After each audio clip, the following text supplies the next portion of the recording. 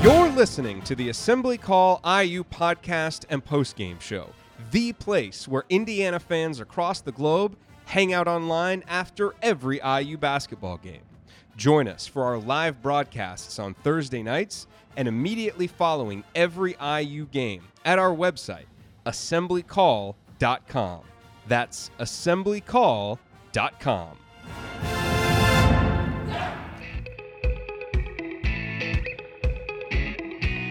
This episode of the Assembly Call is brought to you by SeatGeek. You know, buying tickets to sports and concerts can be complicated, but there is a better, simpler way to buy, and that is with SeatGeek. SeatGeek is the smartest, easiest way to get tickets to live events. With SeatGeek's seamless mobile experience, you can buy and sell tickets in literally just 2 taps. SeatGeek helps you find the best seats at the best prices, fully guaranteed, which is great because there's really nothing quite like seeing your favorite team or musician in person, and SeatGeek is going to help you get closer to the action for a great value. I used SeatGeek myself last basketball season here in Dallas to get tickets to go see Yogi Ferrell play, and I used them this offseason to buy my wife concert tickets, so I can vouch for them from personal experience. They are my go-to app when I need tickets. SeatGeek saves me time and money by searching multiple ticket sites to compare prices and find amazing deals, and they can do the same for you. And best of all, listeners to the Assembly Call get $20 off of your first SeatGeek purchase. All you have to do is download the SeatGeek app and enter the promo code ASSEMBLY, ASSEMBLY, today. That's promo code ASSEMBLY, and you will get $20 off your first SeatGeek purchase.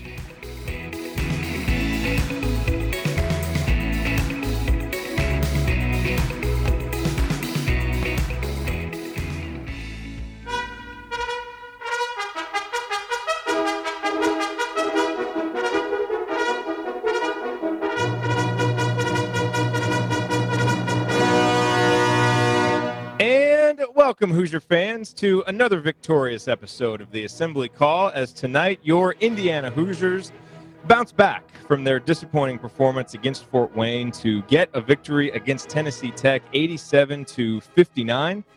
This is a game that the Hoosiers led by 12 at halftime and then just steadily extended the lead in the second half, playing really well, especially on the defensive end. And after what Archie Miller talked about in the pregame with Don Fisher was a very, very tough and intense and competitive week of practice, his team really seemed to respond, came out, played much more focused, much more intense, much more selfless and together, and it resulted in a very impressive win against a Tennessee Tech team that, while not highly rated by any means, they're ranked around 200th. They are an experienced team, do have a lot of three-point shooters, and Indiana really didn't give them much life around the three-point line at all. So all in all, a good performance from the Hoosiers, and we're going to break it all down for you on tonight's episode of the Assembly Call IU postgame show. I'm your host, Jerod Morris, here with Andy Bottoms and Zach McCrite. And let's start tonight's show how we start every show, and that is with our Hoosier Proud banner moment. And for tonight's banner moment, I want to take you back to the second half. And it was 56-43. Indiana had gotten off to a nice start in the second half, but Tennessee Tech was kind of hanging even in the second half. They had a little breakaway dunk, and it felt like they might have a sliver of hope to get back in the game. And Andy Katz, who was doing the color commentary, even mentioned, is Indiana now going to be able to extend the lead? And boy, did they, in quick order, because with the score at 56-43, there was a particular possession where Robert Johnson, Josh Newkirk, both passed up good looks from three to get a great look for Zach McRoberts. And Zach stepped up and made it, to his credit, because he missed 3 threes in the first half, came back in the second half and knocked down a couple. And I thought that was important for a couple of reasons. Number one, it's great to see Zach making those outside shots and beginning to present a threat on offense. But more importantly, it showed the selflessness that the guys played with on offense. And Archie talked in the postgame after the Fort Wayne game about how disappointed he was at how selfishly Indiana played on offense. And tonight, we saw that selflessness, whereas the assist rate was about 34-35% in that Fort Wayne game. Tonight, it was up around 56%. And I thought it was because there were so many times when Indiana passed up a good look to get a great look for a teammate. And on that particular possession, it extended the lead from 13 to 16. And then the next 2 possessions, Josh Newkirk would drive to the bucket and score. That pushed it out to 20, and I don't believe Tennessee Tech ever got it any closer than that. So a lot was accomplished there in those few possessions. And to me, that was tonight's banner moment because it's always great to see a team really, really respond to the specific keys of their coach for the game. Indiana obviously didn't do it in the Fort Wayne game. They obviously did tonight. And boy, after that performance against Fort Wayne and with what these practices were like, if Indiana didn't come out and respond to some of the keys from the coaching staff, there'd be a lot to worry about. But at least they did. And so we can all exhale for one night that this season isn't going to totally go down the tube. So that's a good thing. And our banner moment, as always, brought to you by our friends at Hoosier Proud, an Indiana-based T-shirt and apparel company that is by Hoosiers for Hoosiers. Why should you check out their website, HoosierProud.com? Well, let me give you 3 good reasons.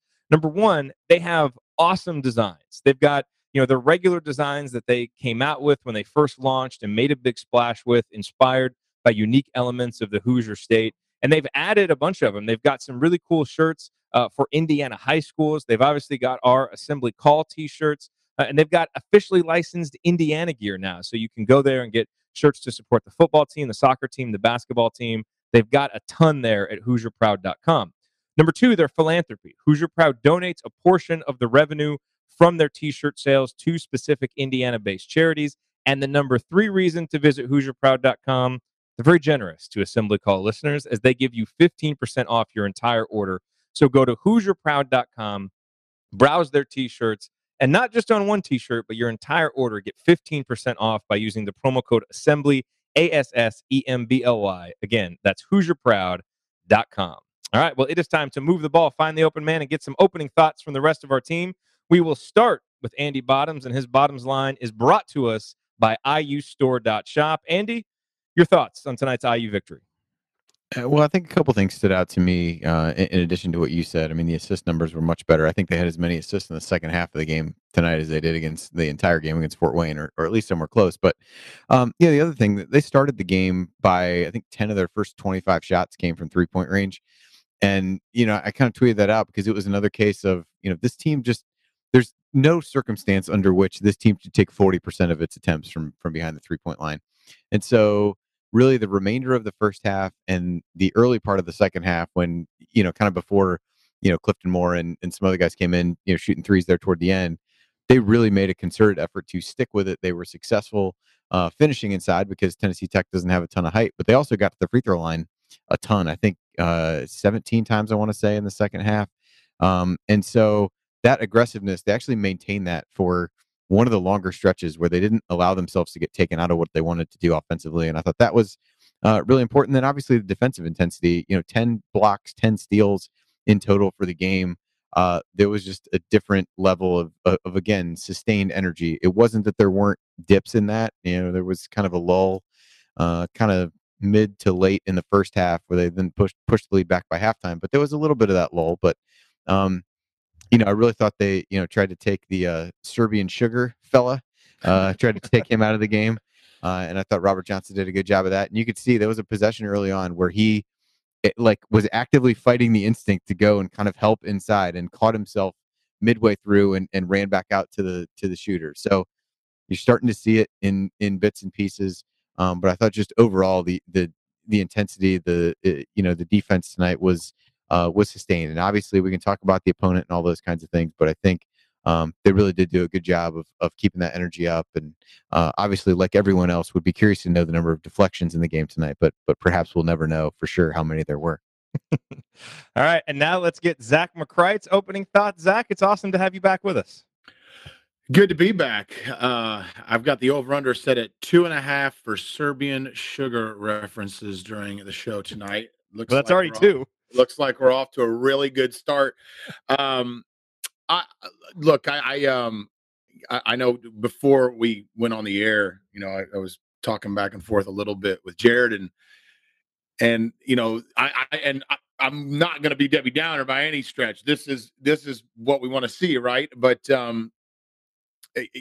I find myself, and I told my friends, we have a little text chain, me and like 9 other buddies that are all big IU fans, and it was just like, what kind of result tonight will we be like elated about? And to have won by 28 and not be like super related, I guess there probably wasn't one. But this is as close as you're going to get. I think only relieved was on the table. I don't think elated is on the table tonight. I mean, seriously, what other is there any? You're playing a team that is, by all accounts, at least 20 points worse than IU on most nights, and you're coming off a home loss where you lost by 20 to another in-state team. So I don't really know what else you could do. But that all being said, this is kind of the team you expect to see when you do play Fort Wayne and when you do play Indiana State. It's not necessarily the team you think you're going to expect to see when you're playing a Duke or a Michigan or a Louisville. But, these non-conference games, these bye games, as they like to call them, you expect to see these sorts of performances. Hello to Josh Newkirk. I think that's an interesting piece to tonight's game. That's a kid that I have a Jekyll and Hyde relationship with. He doesn't know this, but I do, and I kind of like that. It seems as though, and correct me if I'm wrong, because at the end of the night, it's 24 3-point attempts for this team, and I was looking. I think that matches a season high for them in a game. But it felt more inside out than it usually does, and that's been something that's frustrated me. I feel like sometimes, the Juwan Howard, and Juwan Howard's 37-point performance. Juwan Morgan. He's a junior now. We have to stop calling him Juwan Howard. Howard, yes. He's it appears he's 5 years removed from even being an NBA coach anymore. No, Juwan Morgan, look, his 37-point performance aside, where they were going inside to him a lot. I just feel like, throw it in there. Throw it in there. I feel like good things happen when you throw it in there. So I felt like he got back a little bit to that tonight. So all in all, thumbs up. And let's go to the next game, I guess, right? Yep, exactly. You're listening to the Assembly Call IU postgame show. I'm Jerod Morris here with Andy Bottoms and Zach McCrite, breaking down Indiana's 87-59 win over Tennessee Tech. And I guess, that's the challenge in a game like this, right? Okay, so we're all relieved. We got the win. We saw that this team can respond to some tough coaching. That's all good. Now the question is, of what we saw tonight, what can now carry over, not just into the Youngstown State game, because they're, right around 300 in KenPom. That, frankly, should be another game like this, maybe even a bigger margin if Indiana brings the same level of focus. But what of the things we saw tonight can translate to Madison, Wisconsin, and up there to Minneapolis, Minnesota for those first two Big Ten games, Andy? Because, I think when you look at it, Josh Newkirk has 20.6 assists, 4 rebounds. It kind of feels like he's good for a couple of these in the non-conference schedule. I don't know that I necessarily trust it in Indiana's next big game. Kudos to him for stepping up and really leading tonight, and I thought he played terrific, but I don't know that that's something here that you're going to count on. I'll tell you one of the things that I really liked early in the game, and we didn't see it a whole lot after that, but I think it is something that could translate later on, is I thought Deron Davis tonight came out with a mentality to dominate a little bit more. Now, he only ended up scoring 9 points, only ended up with 3 field goal attempts. And I thought as the game went on, maybe part of it was the injury. He wasn't demanding the ball as much. We were having a tough time getting it into him. But that first possession, when he made that cut and exploded toward the rim to actually dunk it, I loved seeing that because we know Deron has great footwork. We know he has nice touch, and he can score that way. But in a game like this, where he's got that kind of size advantage, seeing him go out and try and physically dominate, I thought was nice to see. And so it's good that he was efficient. It's obviously good that he, that injury didn't seem too severe. And I also thought he had a couple of defensive rebounds in the second half that were better than what we've seen, where he actually had to go out of his area, show some movement to get those. So his stat line was underwhelming, but I actually thought Deron showed some things that if he can take that and translate it into a game against Wisconsin, a game against Minnesota, that's something that Indiana can really kind of count on and that they'll need to win some of those games. So, Andy, feel free to talk about that or anything else that you saw that you think can actually be taken from this into a game that, for lack of a better term, matters. Well, I think Deron, as you said, they played through him. I mean, it's kind of what Zach and I both alluded to in our opening comments was around really playing inside out, playing through the post, taking 2-point shots as opposed to threes, and it was another game where Jerod, you look and he only played 12 minutes. Part of that was the injury. It really wasn't fouls, really wasn't matchups and some of that. But it's like the guy plays 12 minutes, has 9 points, 5 rebounds, and 2 blocks. And it's like you just want to see more of him on the court. So, hopefully, I was glad to see him be able to come back in during the game. I kind of wondered if they would hold him out as a precaution. But I think that kind of the intent to relentlessly go inside with the basketball is something that has to go with him. I don't think it's whether it will or won't. I think at this point, it's anybody's guess how this team looks game to game. But what should happen is what happened during that fairly lengthy stretch, kind of late first half, early second, where they really just pounded the ball inside, either through the post or attacked the basket off the dribble. We're far enough into the season. We've seen a big enough sample size. This is not a good shooting team. That's not breaking news to anybody. And so that's the part of this that really has to sustain itself and probably even get a little bit more balanced, or I guess not balanced, a little bit more, slanted toward those, 2-point shots. But I think being able to play through him is a big one. And I think just the overall intensity level on defense. Guys are going to make mistakes. Shooters are going to get open. The 1-3 they made in the first half, the guy's, 28 feet from the basket with somebody in his face. Okay, fine. You can give that up. But watching open 3 after open 3 against, Fort Wayne just wasn't acceptable. And I thought they did a much better job of again, sustaining that. It's not that they haven't played well in stretches. It's just those have been so short and unsustained that I think that's where the frustration comes in. All right, coming up on the assembly call, I will point out tonight's meaningful moment that you might have missed, and then we will go inside the numbers. That is next here on the assembly call. Stick with us.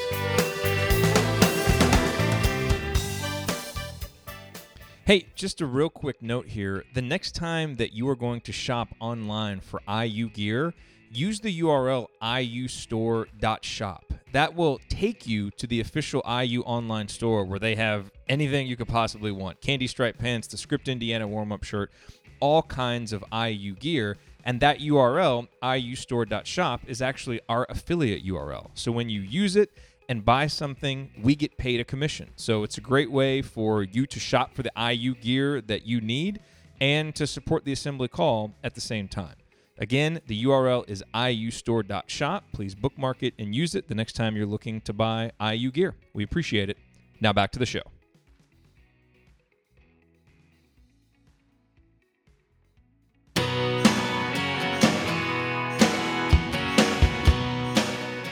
You are listening to the Assembly Call IU postgame show. I'm Jerod Morris here with Andy Bottoms and Zach McCrite, and we are breaking down Indiana's 87-59 Tennessee victory over Tennessee Tech that has all IU fans breathing a little bit easier, a sigh of relief after that poor performance against Fort Wayne. And it's time now for tonight's meaningful moment that you might have missed. And for the meaningful moment, I'm going to take you back to the first half because, this was kind of a back and forth game there a little bit. Indiana then was able to extend a lead out to about 10, 11 points, but Tennessee Tech came back and they actually got it to 27-24 at one point in the first half. And you kind of thought, here we go. Indiana had a little bit of a lull. It was probably the one lull in focus and energy, especially on the defensive end.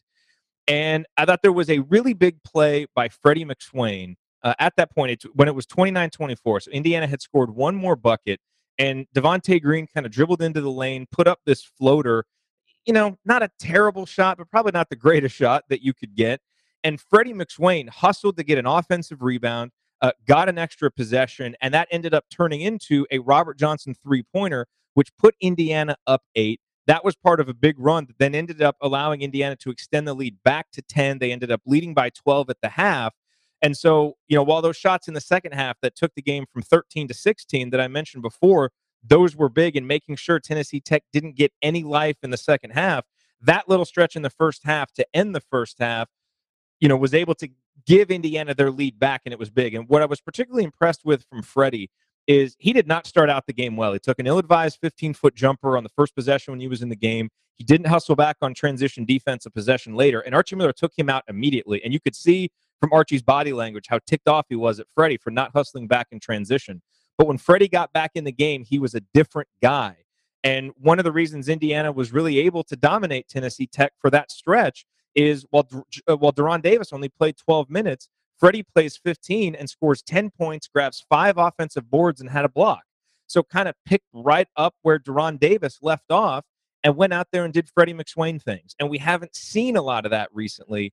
And so for him to get taken out and respond to that benching and really for the most part play well, I thought was really big. And at that particular time, getting that extra possession for the Hoosiers, which they turned into the 3-point bucket, was huge. Zach, I want to give you an opportunity here. Were there any other moments that kind of stuck out to you that maybe flew under the radar, or any other storylines from this game that are jumping out to you? Yeah, I mean, just hearing you talk, I don't know if there's another storyline per se that really sticks out, but but I will mention with Freddie McSwain. For me, he's a guy that up until tonight, I get frustrated with him in the lineup, honestly. And surely I'm not the only one that thinks that of anybody listening or watching this, but It's when he and McRoberts play together. I can't. I've always had a problem with that, but at least McRoberts is showing an offensive pulse more this year, Yeah, and Freddie is too with the offensive rebound, so it hasn't been as bad. and both of them tonight in the same game. Yeah. So which is ironic, but I was one of the things that I wrote down tonight is I don't know what Justin Smith did to not get in the lineup anymore, but I want him in, and I want his McSwain's minutes to go to him. At least up until tonight. McSwain did kind of like what you said, McSwain things. 5 offensive rebounds, sign me up. I think that's something that that this team really needs. And then just to piggyback off something that Andy said a little bit earlier about the sharing of the basketball, obviously, and you talked about it in your banner moment, Jerod, the extra pass and that all looked good tonight. And obviously the opponent has a little bit to do with that. But the one constant, I try to find statistics that will show some sort of rhythm. And I the only one I can find is assists. And and obviously you're going to get those when you're playing teams like Howard and Eastern Michigan and Arkansas State, et cetera, et cetera, et cetera. But Notre Dame and Iowa are 2 other games where this team had 14 or more assists in one. The top 5, and now you can make it the top 6 assists games for IU. They are 6-0. And the other question, and we don't have to get into this now, but one thing that I would love to save for one segment here is, what kind of pace do you all like with this team? Because it seems like that if you go by just number of possessions, it seems as though Indiana is better the more possessions they have, if you look at possession numbers.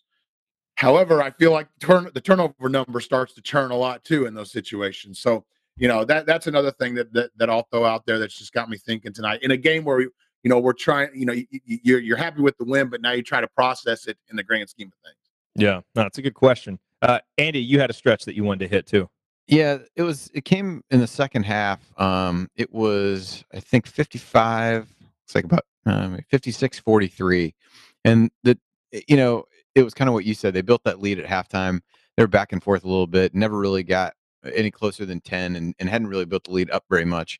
But that was really when Newkirk kind of went on a run there. So IU went on a 14-2 run from that point, and Newkirk scored or assisted on 12 of those 14 points for IU. And that was basically a 4-minute stretch where the lead grew from 13 to 25.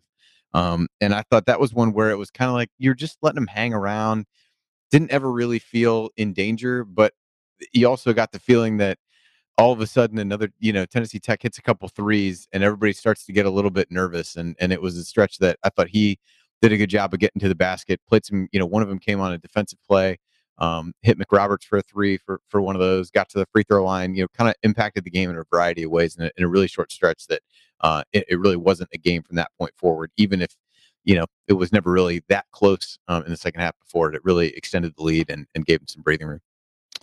You're listening to the Assembly Call IU postgame show. I'm Jerod Morris here with Andy Bottom and Zach McCrite, breaking down Indiana's 87-59 win over Tennessee Tech. Guys, it is time to go inside the numbers. And the big one that jumps out to me for this game is the 3-point defense. obviously, after that Fort Wayne game where another team comes into Simon Scott Assembly Hall and makes 17 3-pointers, and it was how they got those 3-pointers, how wide open they were, how many defensive breakdowns time and time again were leading to them. And I think it had us all a little bit spooked heading into this game because this Tennessee Tech team, they're a pretty good 3-point shooting team. They're top 100 in the country in terms of 3-point percentage. They have one guy, the Serbian Sugar, or whatever his nickname is, he was up around 47%. So, I mean, that guy could really shoot it. And I think a lot of us were worried, like, hey, if this defense doesn't really improve, this could be another team that comes in here and shoots lights out. Well, Indiana holds Tennessee Tech to just 28% 3-point shooting, 5 for 18.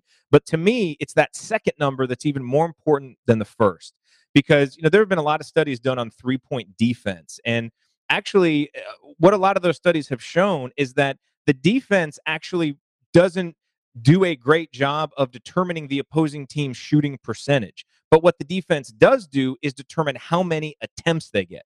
And obviously, a team gets more attempts, they have more chances of them going in, and you start getting hot and you're getting a lot of attempts. Well, you saw what happened with Indiana State and Fort Wayne. So Indiana holds Tennessee Tech to just 18 attempts. That's only one more than Fort Wayne and Indiana State made.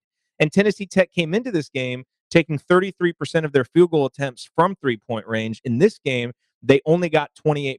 And Andy, you mentioned, Robert Johnson's, obvious focus on staying with shooters and not, over helping inside. And I just thought, this was another place to me where Indiana was really in tune with their coach. Because the other thing Archie said to Don Fisher before the game is that our guards have to do a better job of defending. And I thought Indiana's guards did a much better job on the ball, just providing pressure, not letting, guys get into the lane, break them down, which then forces help. And now you've got a chance to get those open kick out threes and also recovering out to shooters. So really big tip of the cap to Indiana's 3-point defense tonight, not just because Tennessee Tech shot a poor percentage, but it's because Indiana limited their attempts in the first place. And when you look at 3-point defense, that's actually more important, the attempts, than whatever percentage the opposing team shoots. So that, to me, is the biggest number that jumps out. Andy, what jumped out to you from the stats?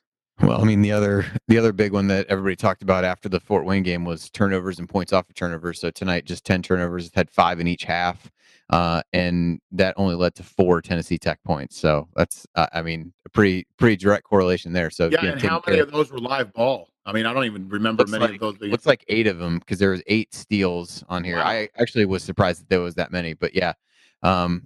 And I thought when they did make mistakes, they did a pretty good job of recovering. I think that was the other thing. They, would scramble against Fort Wayne. I thought they did a pretty good job of getting back. I guess the 4 points off turnovers would support that. And then, kind of like I said, defensive activity level. I mean, the second half stats really across the board are pretty impressive. 8 blocks and 5 steals in the second half alone.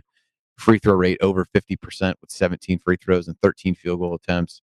That was a big one. 9 assists in the second half on 15 made field goals. So, that was a really good stretch. I mean, they missed, didn't shoot the ball all that well in the second half when it was all said and done. But I thought, did a lot of good things that hopefully they can build on. I think one of the ones, Jerod, that you mentioned is maybe a potential negative was they gave up a lot of offensive rebounds, particularly in the second half.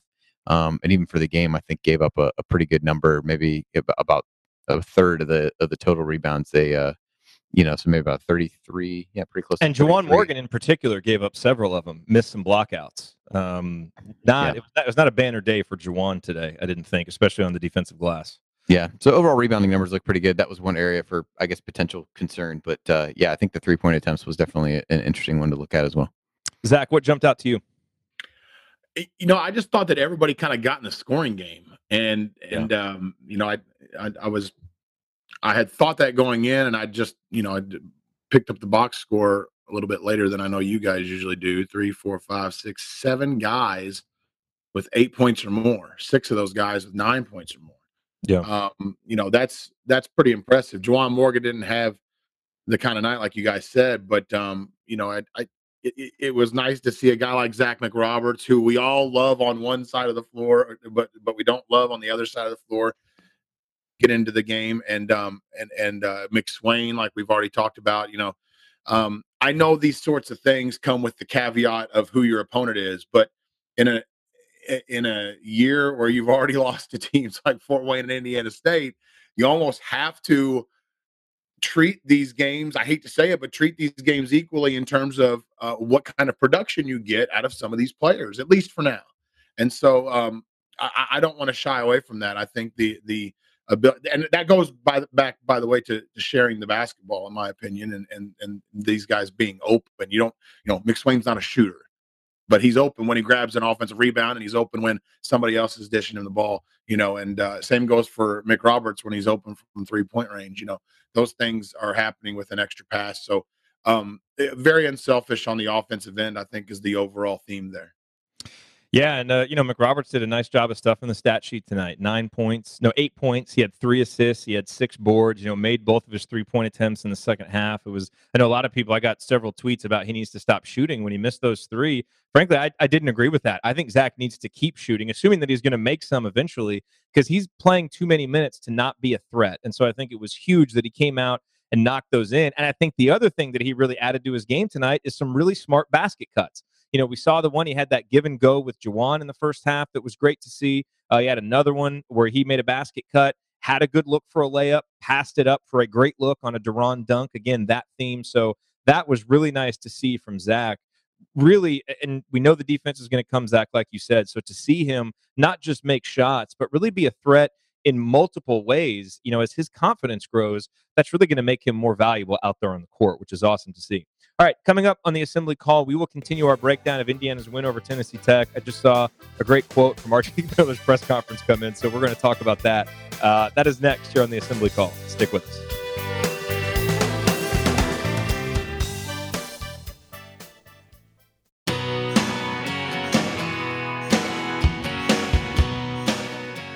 You are listening to the Assembly Call IU postgame show. Catch us live immediately following every IU basketball game and every Thursday night on our YouTube channel, youtube.com/assemblycall. You can also view all of our live broadcasts right on our homepage at assemblycall.com. I am Jerod Morris here with Zach McCrite and Andy Bottoms, breaking down Indiana's bounce-back win over Tennessee Tech, 87-59. And they bounced back in large part, as we have talked about, because they just came out and played harder and played more focused and played more together and played more selflessly. And these were all adjectives in the opposite that Archie Miller was using after that Fort Wayne game. And so, we knew, we expected it. In fact, the reason why Ryan is off tonight is he was doing his victory lap after predicting that Indiana would have a letdown performance against Fort Wayne. He got lost on his victory lap. And then, of course, he talked about how hard of a week this would be practice. And I think we could all see that coming. But Archie's quote from his post-game press conference is, I guess Alex Bozich, or I don't know who asked the question. Alex Bozich tweeted it. I'm going to have to be a raving lunatic every day, is what Archie said. And that's what I was thinking, watching how these guys played at the beginning of the game and hearing how hard practices were and how intense the shoot-around was and just how intense everything was is, if you're the players on this team now, basically what you've shown your coach is you respond to him being a hard ass on you. And so, obviously those are buttons that you can't push all the time. You can do it maybe a couple times a year, I think, before, guys might tune that out. But maybe Archie is realizing with this team that even though it's a veteran-laden team, which you would expect to be more internally led, they may need more kind of finger on the button and really extra hard coaching to keep them focused from game to game. And so maybe that's something that we've learned from these last couple games. Maybe that's something Archie's learned that he's going to have to do a little bit more of in the future. But hey, if he was a lunatic all week in practice, Robert Johnson came out and I thought played especially hard today. I think a lot of guys really, amped up the level about 3 or 4 notches from where they were against Fort Wayne. So Archie, whatever you did, it definitely worked. And I will just say, I'm relieved that he did that and they responded. Because if you pushed all those buttons and we saw another flat performance, I think we'd be on here right now saying, I don't know where we turn after this. So that's another reason for a sigh of relief, Andy. It's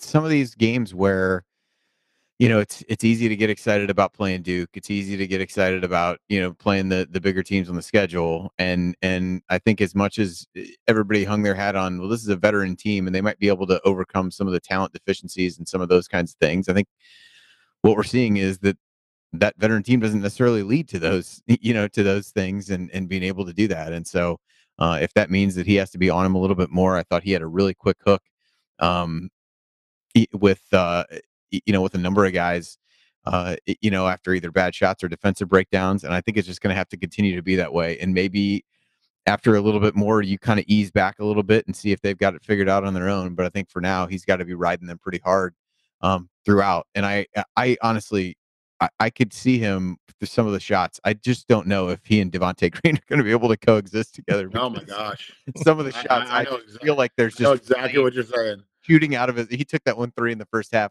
and you could just see flames like shooting out of his head. And I was like, oh, this is going to end poorly for Devontae. But Archie's fun to watch on the sideline. Yeah, he is. I like. I mean, he's so much more fun to watch than Tom Crean. No offense to Crean. Well, I'll take that back. Crean was fun for other reasons. But I do like watching Archie.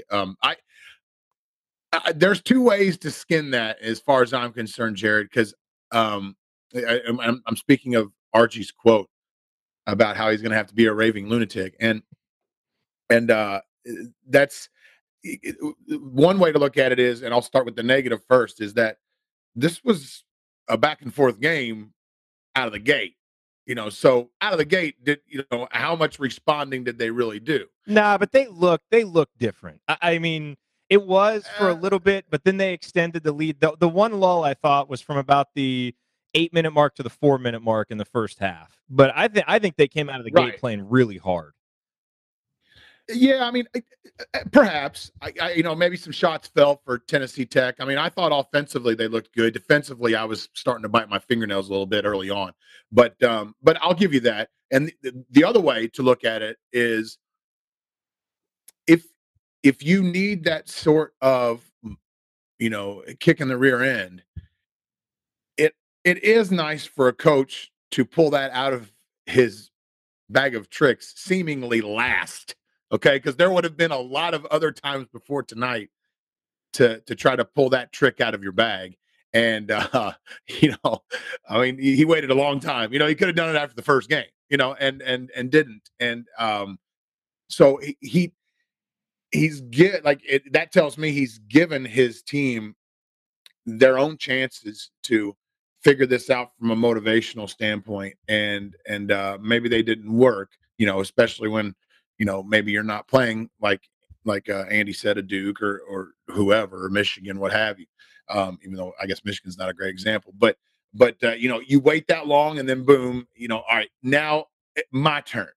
All right. And let's see what happens. And it sounds like it's not what interests me about that quote is that sounds like, coming from Archie, like that's not really his style, even though in the middle of a game, it kind of looks like it is his style to be kind of like that. So that to me is kind of odd too. But I guess with every game, we're learning as much about Archie as Archie is learning about his team.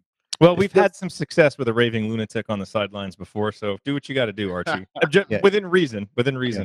There are lines we don't want crossed, obviously. Yeah, I mean, it feels a lot like if I'm him, he's like, all right, well, you saw what happens when you do it your way. Now you're going to do it my way, and we're going to see what happens. And maybe that's, kind of how you spin some of that. Maybe what Archie has learned over these last, what's this been now, 72 hours, since the Fort Wayne game. You take the Notre Dame game into account, the Fort Wayne game, now this game, is kind of what we've known about this particular group of Hoosiers. You look at it, you see all the experience, you would think, okay, there's a lot of seniors playing a lot of minutes. This is probably a pretty mature, mentally tough team.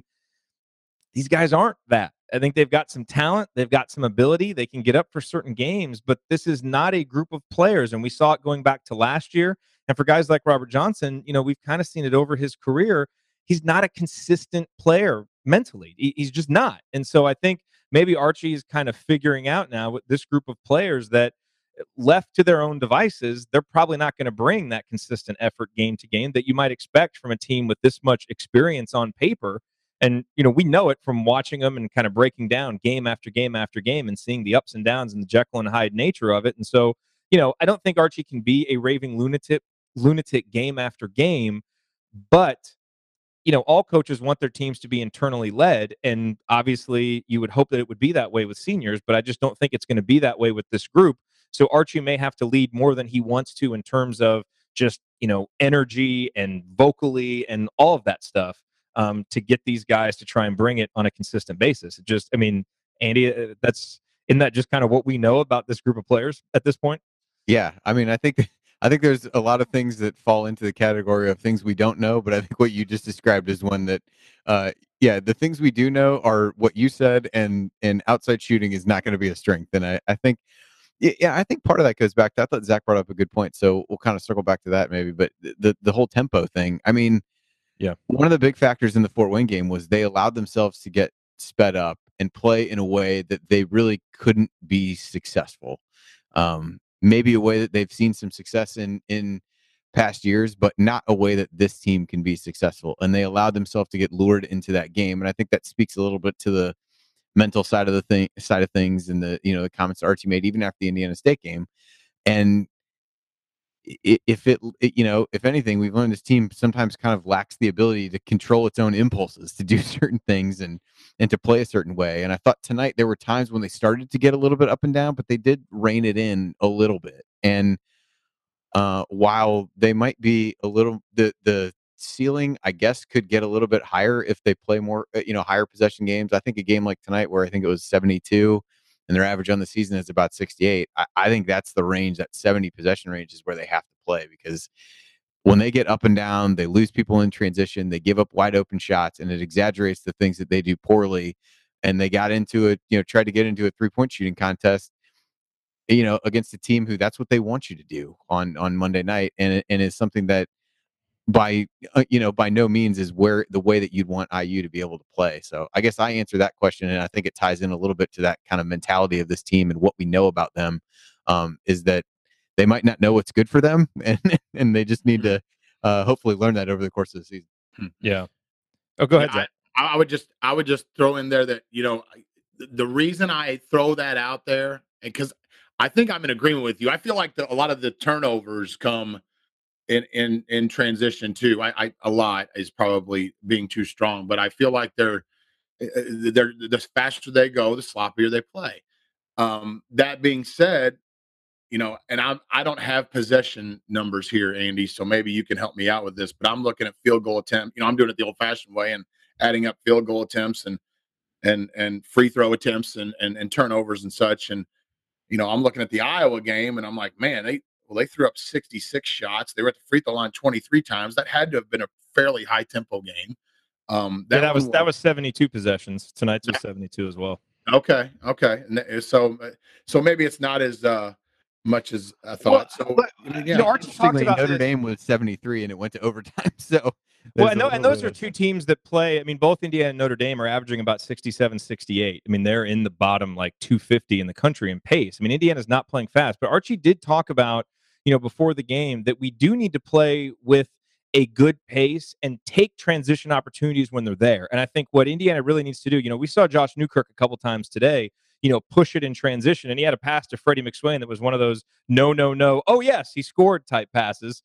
And I think what Indiana needs to do is pick their spots, because this is a team that when they can't get the ball inside, they do struggle in the half court. So they've got to find a way to get out and push it when transition opportunities present themselves, but without the mind-numbing live ball turnovers that we've seen. So it's one of those things that they're going to have to balance, because they can't just totally slow it down. They've got to pick their spots to get those easy buckets, because they're not good enough in the half court to not do that, but they're also not explosive enough offensively to handle a whole bunch of turnovers in transition. So there's got to be a balance there, and you hope that as these guys get more comfortable in the system and just get more comfortable together this year, that they'll get a little bit better at striking that balance.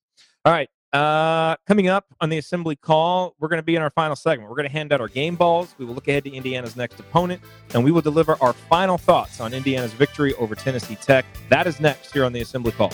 Stick with us.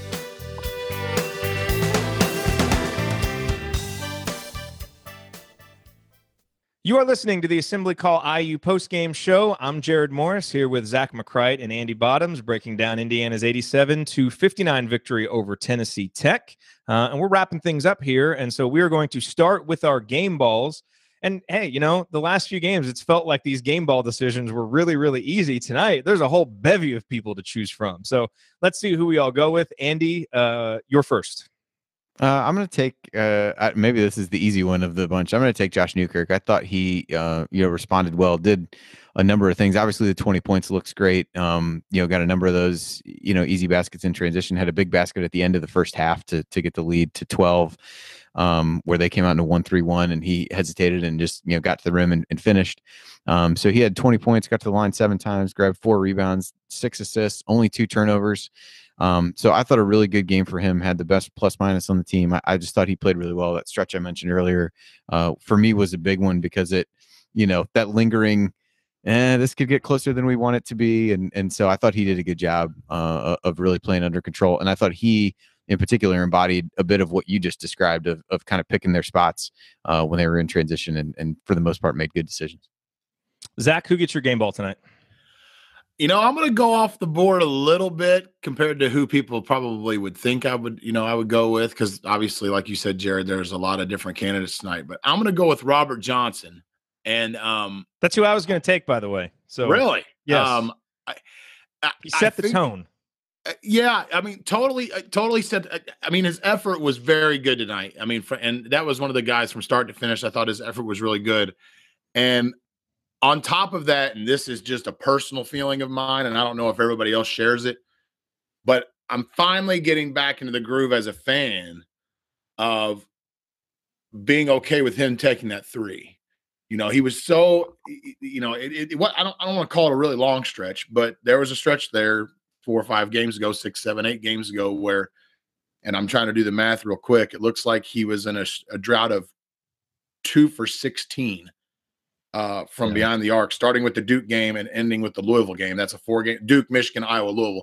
I mean, obviously not the easiest stretch alive, but since then, Notre Dame, Fort Wayne, Tennessee Tech, he's 9 of 24 now. So he went 5 of 10, 2 of 7, 2 of 5. Not earth shattering, 38%, but in his last 3 games, but starting to get that groove back. And so his effort combined with his shooting seeming to get back into some sort of Robert Johnson-esque form has me feeling much better vibes about him here in recent games. So I'll give him mine.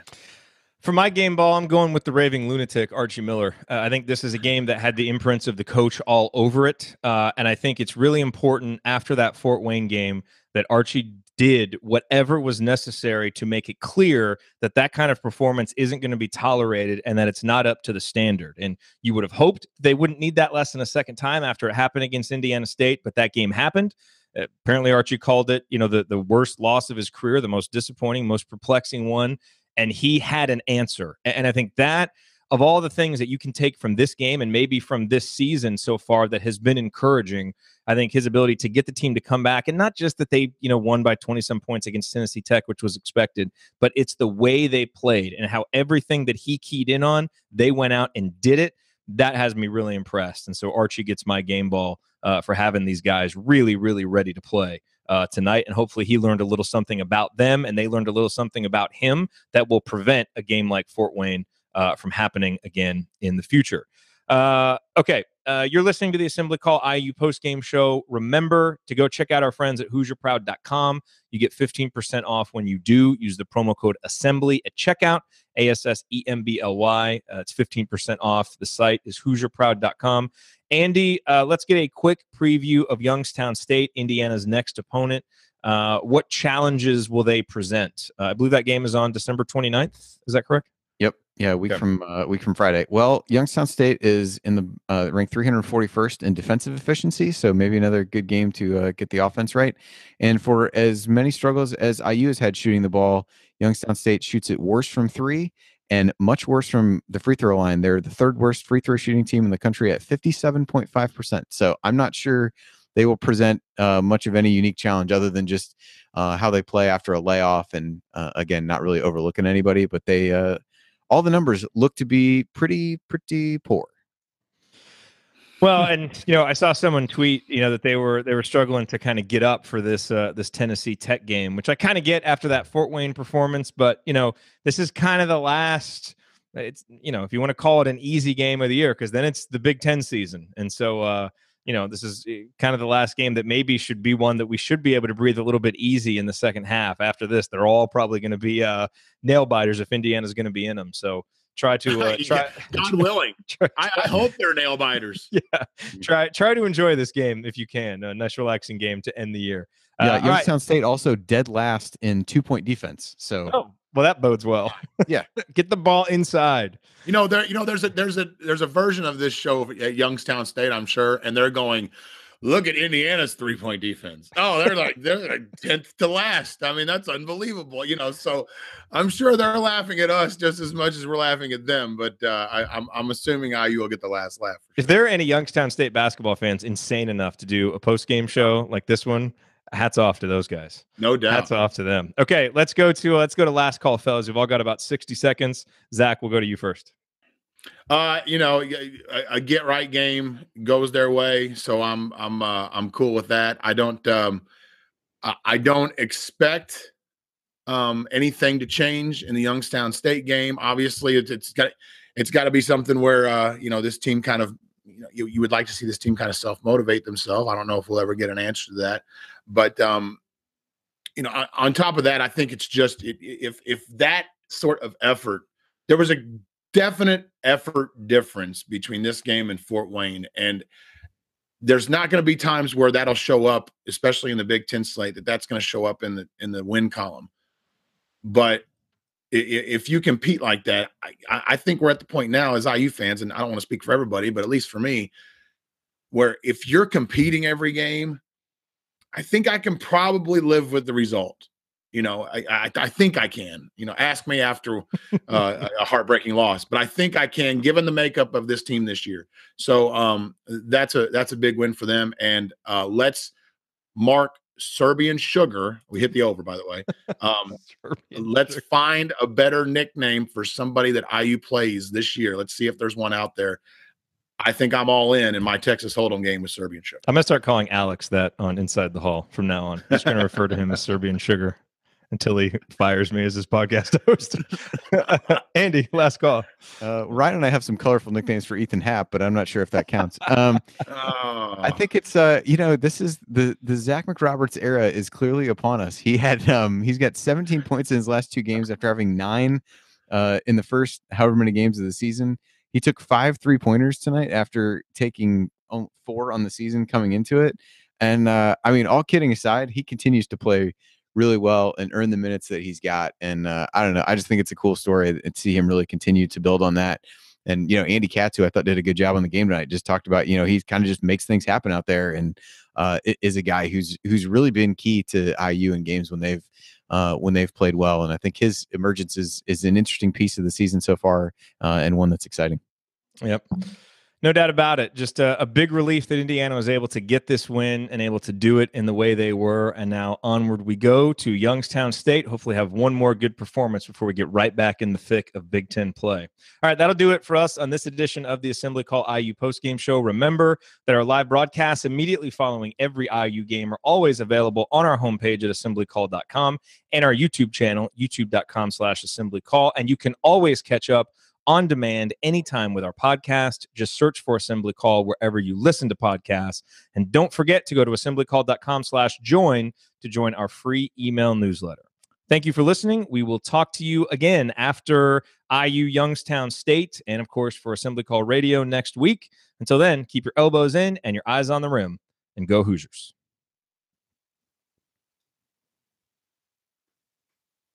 All right. And that concludes the radio show portion. So hello to everybody on YouTube. We've got a little bit of extra time here. This is doubling for the radio show, so we had to be a little bit tighter tonight and fit everything into to 50 seconds. But we've got some minutes. Extra, or 50 minutes. Well, yeah, 50 seconds would have been that would have been tough. That would have been a heck of a show. But we've got a little bit of extra time. One thing I did want to talk with you guys about, and we really didn't fit it in there into the show, but Justin Smith and Clifton Moore, because it was nice to see them. I thought Justin Smith, it was really nice to see him, knock down that jump shot, have that possession where he got a couple of blocks. You have to think that'll be a big confidence building performance for him. And Clifton Moore, that guy is a gunner. Like, he was determined to score tonight. And it was awesome to see him make that 2-pointer, because, you could tell he wanted to get in there and score some points, and he did. It's going to be interesting to see if he can get some more time, because my positive feelings about the team before the season always kind of hinged on those two guys developing and becoming important players. And so far that hasn't happened yet. But, you think back to, and this is an unfair comparison, but I'm just making it for the context of timing. OG and Juwan, their freshman years, this is about the time they started playing. I think the Rutgers game was the first game where it was like, whoa, this OG guy. He had the OG steal and dunk a couple times and was really big in that game. So, maybe, it's taken them this amount of time. And again, they only really got in garbage time of a game against Tennessee Tech. But I'm hoping, certainly for Justin after how he played, and maybe for Clifton, that it's a sign that maybe they can start getting on the court in some games that mean something and producing something, because I think Indiana really needs them too. So yeah, I think Justin seemed, I think we touched on him after one of the recent games. I think there's just a, kind of hitting that wall a little bit of the confidence that he had built up seemed to go away just by not playing as much. But I thought he had a good few minutes. So hopefully that's something he can build on. I mean, by all measures, the Youngstown State game should be one where he gets another chance at that. And, Clifton Moore, he played only one out of the last 8 games. So that just turned him into apparently a 6'10" version of Rod Wilmot coming off the bench and just like firing threes at that point. The 6'10" Rod Wilmot. Pretty close. Man. I don't, what happened with Smith? Just the Duke game came and then he was gone. Colin Hartman came back, number one, and so he started getting and I knew that was going to be some of the minutes for sure. I think the other thing is Justin has struggled finishing around the rim. He's gotten opportunities, he's been in the right place, but he struggled, I think, with the physical elements of the game. And that's just from reports I've heard just from people close to the bench talking about things Archie says during the game that he gets frustrated at. I think he gets frustrated at sometimes when Justin has had looks at the basket, hasn't gone up strong. And certainly you have to think it's just part of its practice. One thing I feel like we do know about this coaching staff is they're going to reward guys who practice well. And so with Hartman back and Zach McRoberts making a reemergence, that really took a lot of the minutes Justin would have, and he hadn't done anything, certainly productivity-wise, in the the few games before he really started losing minutes to ward those guys off. So I think it's been all those things. Not that he can't overcome them, but I think that's how we got here. I think a little bit of it. Go ahead, Zach. Go ahead, Andy.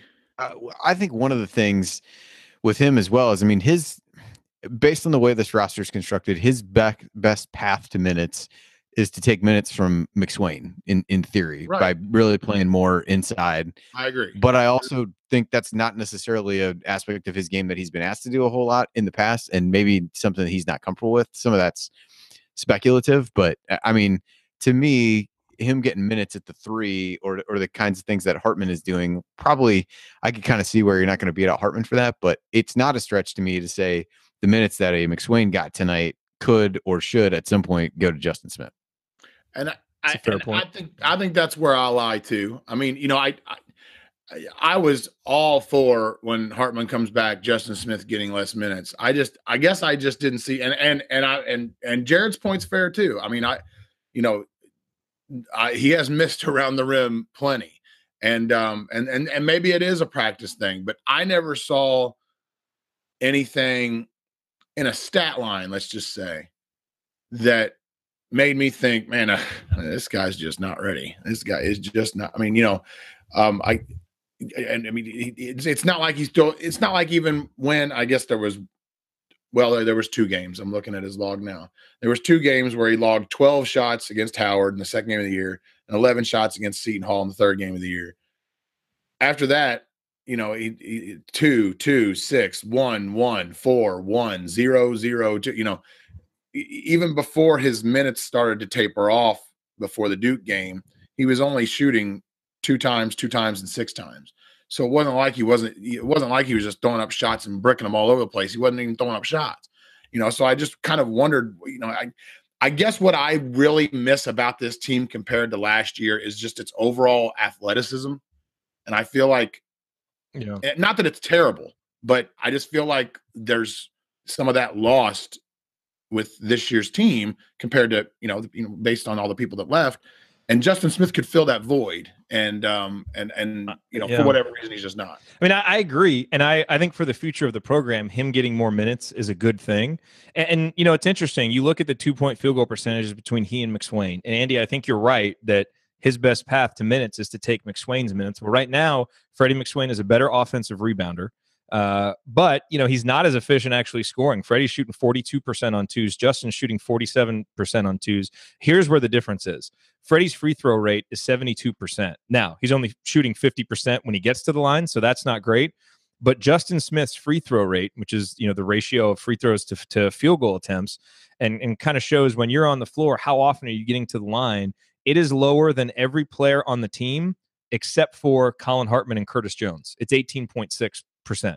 And for a guy of his size and athletic ability, getting the ball in the positions he's getting it in, to not be getting fouled, part of that may just be because he's a freshman and hasn't been getting some calls. But I just think Archie's mentality, he really seems to side with guys who play physical basketball. And with Justin and Clifton, as they adjust to college basketball, the physical part of the game seems to be the thing they're having the hardest time with. So I think if they can show that and improve their toughness, I think Justin can do more things for you on the court than Freddie can. But right now, Freddie's tougher and, is able to do more and get more offensive rebounds, at least, over the course of the season, he's been able to. So to me, I think that's where the difference lies. But I think it's something Justin can overcome. And I think it was a good sign that he came in, was mentally ready to go in this game today and was productive with his minutes. By the way, just out of curiosity, you were talking about McSwain's free throw percentage. Do you have his totals? It's 50%. He's 12 for 24, and Justin's 8 for 8. I know that's what I was gonna. I saw Justin's 8 for 8, and I'm like, well, gosh, he's probably made as many. Even though he doesn't get to the line, he's probably made as many free throws as Freddie has. But your point is well taken. I mean, it's and look, I'm the guy who says get the ball inside, pound the rock. So I would be a hypocrite if I said that Justin Smith deserves these minutes for a different reason, because it would have to be a different reason than him getting the ball inside, drawing a foul, or finishing at the hoop, et cetera, et cetera. So I get it. I just I think where I just lie in the athleticism range, and it does kind of irk me that McSwain's hands are sometimes made out of bricks. But other than that, all fair points. All right. What else? Anything else burning on your guys' minds that we should talk about before we get out of here?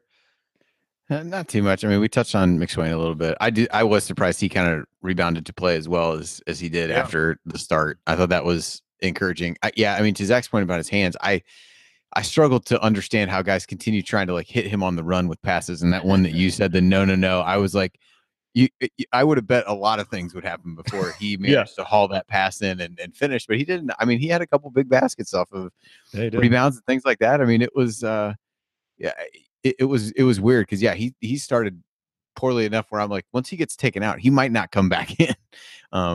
Man, Archie, if you don't get back on transition, you want to talk about when Archie looks like a raving lunatic on the sidelines. Whenever someone doesn't get back on transition, and you can just see him get mad, turn around, and call for someone else to come in, and it's I mean, it's funny to watch. Yeah, the only other guy, frustrating, but it's funny. Yeah, the only other guy. I mean, we didn't touch on Devontae a ton other than to kind of mention that with Archie and him. But yeah, I can just I feel like he just makes Archie want to just pull his hair out. I mean, he was 2 of 10, 1 out of 6 from 3 in the game, but he had 7 rebounds. Yeah, he did rebound well, and I thought I played pretty good defense. I think it was his best defensive game. Yeah, I thought he kept guys in front of him. He was active with his hands. How many steals did he end up with? 2. Did he? 2. Yeah, I mean, I felt like he had his hands on the ball. So an erratic offensive game, but from a defensive standpoint, I thought he was better. Who do you think's the starting point guard in March? I mean, what do you mean by starting? Like the guy? Who would you say it is now? Like, did you say it's Newkirk now or Durham? I mean, well, they both start technically. I mean, I guess that's why I asked the question. Okay, here's the thing. I kind of just say Newkirk, but maybe that's just by default. Maybe I shouldn't be saying that. Well, here's an observation that I had in the first half, because I thought there was a lineup in there, and I thought, you know what? I think of all the lineups, this is the one that I think I trust the most, and I think it was Green, Robert Johnson, McRoberts, Hartman, and Morgan. I feel like the team is most settled when those guys are out there. Right. Now, Green obviously, obviously is, and I'll see if the numbers back up your. See if the numbers back it up. I here. mean, Green is crazy erratic. We know that, but he also brings some positive stuff with that erratic play. And I think Robert Johnson's got to obviously cut down on the turnovers, but he can be solid. I'm hesitating to say it because we're coming off games where he had 6 turnovers. But then, McRoberts, Hartman, and Morgan, I think, are usually pretty solid. Those guys don't usually make like head-slapping mistakes. So you can kind of help smooth out some of what Devontae and Robert don't do well. And I think playing with McRoberts, Morgan, and Hartman helps to accentuate what those guys do well. All right. So now, what did you say? Andy's going to tell me how wrong I am. It was Green, Hartman, Morgan, Johnson. McRoberts, and Robert Johnson. I like that lineup. What do the numbers say? A total of plus 14 on the season. In take out McRobert. I don't know how long I don't know how many minutes this lineup. They played about 24 minutes together, and they're plus 14. Not bad. That's pretty good. Take out McRoberts and put in Davis. Man, surprisingly, Davis isn't in a lot of the lineups that are doing well. All right, so that would make it, at least based on the analysis we did a couple games ago, really compelling. I want to say radio. Absolutely, it ought to be. Hey, everybody on YouTube, pick your favorite lineup. Go. Oh God. We've got Andy here doing live lineup analysis. So we got. So what did we say? It's Davis, Green, Morgan, Hartman, Hartman, Johnson, and Morgan. This is what happens. Davis, Green. You can do it. Andy. Green, Hartman, Johnson, Morgan. Is that what you said? Yes. It's Tennessee. Has never played together the entire season. No. Really? Well, that was a dud. So your theory, memo to Archie, could be incorrect. We don't know. That's right. To Archie. That's the secret lineup that should be playing together. Yeah, you're welcome, America. I mean, look, in his back pocket. That's right. When they all of a sudden come out of nowhere and win the Big Ten tournament with that lineup, you're welcome. Just remember, that's Indiana's death lineup. Postgame. That's right. That's when this all came about. It's so deadly, it's never come alive. It's never played. Yeah, it's so deadly, it's dead. Completely dead. All right. And the podcast listeners are going to get to hear this bonus stuff if they hang around. And by the way, if you hang around for this stuff, you are a true Assembly Call. Oh, you got to hit us up on true IU basketball diehard. Listen to this the entire way through. I want to know how many people are listening. Okay, but for real, because I think it's interesting. I do think that kind of just gut visceral level when you're watching a lineup out there, like when I see McRoberts, McSwain play together, and Archie actually uses that lineup more than Crean did. Again, at least McRoberts is showing an offensive pulse this year, so it's been okay. But there's certain lineups, like I'm not a huge fan of our starters, but there's certain lineups that when they get in there, you kind of feel confident. And I think everybody has those. Andy, would you be cool if people send you like a lineup of 5? Like at some point over the next few days, you can tweet out. You put him in a corner. Now he has to say yes. That's fine. No, that's fine. You can tell him. I can handle that. Yeah. Just don't do it on just don't send it to Andy on like Christmas morning. He's going to be doing stuff, but sorry, kids. Put down the presents. Someone sent a lineup in. I'm sure he probably gets bracketology requests on that day anyway. You just throw this in there with it. I will say. So the McRoberts McSwain. So I told you before what it was before the game. So after tonight, it's a total of minus 11, but there's 16 different combinations that have included those two together. But it's really funny because if you look down the list, so they're minus 11 in total. There's one of them that is plus 17. Is that the one where Robert Johnson just went nuts? Well, that was part of it. That's 11 of it. And those have both played like the last 2 games. That particular group. So it's Green, Hartman, Johnson, McRoberts, McSwain. They played 2 times together tonight and were plus 6 in total. But the other were plus 11. But that was when Robert Johnson went on like a personal like 8 or 9-0 run the other day. So I struggled to really like. You were just like you or I could have been out there just to like as an innocent bystander while that was going on, and it would have been there. But yeah, so surely you've all already coined that the McDouble. Surely, we used to call it the McLineup. McLineup. Yeah. I think Tax Megan did a good "I'm loving it" reference to that at some point. My credit for that is correct. Well, the most egregious part of what you just said, Andy, is that there's 16 different lineup combinations with those two that have already been played this year. Now, most of them have not been used for very long, but yes, your point is well taken. But to see, I mean, what that tells me is Archie sees those two on the floor and may not be happy with what's going on and has decided in at least 15 occasions that someone else other than those two should come off the floor for a new lineup. I have to think it's just because he's been so ticked off at other guys, and he just, he's having to run through guys so fast. I mean, or maybe that lineup plays well in practice. I don't know. At one point, do you not get mad at McSwain and go, okay, sorry, here's the deal. You have to be able to catch the basketball. Yeah. You have to come out. Hey, but, on a night like tonight, Freddie did his job tonight. He was. I know. It was a good bounce back for him tonight. It's going to sound like I just completely hate Freddie McSwain, and I don't. It's just that I'm a big fan of pass catchers. I just am. So that was mean. I'm sorry. I take it all back. All right. I think on that note, let's get out of here. I got to go edit the radio show. We got to write an email. Yeah, send Andy if you want to have some fun with lineups. But don't just send a random one. Like the lineup that you feel the most confident in. Send it to Andy and see if your hunch is correct. Other than that, this is gonna be the last time we all talk before Christmas, isn't it? True. Merry Christmas. Because this is Assembly Call Radio. The team's off until after Christmas. So that means we have to be too, right? That's right. Yeah, we are off. It's kind of nice that there was a game and Assembly Call Radio here on one night, so we were able to do it all in one night. But thanks everybody for. That's right. That is right. So thanks everybody for being here. Merry Christmas to you and yours. Have a wonderful few days. And we'll be here to talk after IU Youngstown State. Hope everybody has a wonderful Christmas. Yep. Thanks, y'all. See ya. Talk to you soon. Thank you for being here and for listening to this episode of the Assembly Call. We appreciate it. And we really do rely on the support of audience members like you to keep our show going and to keep growing.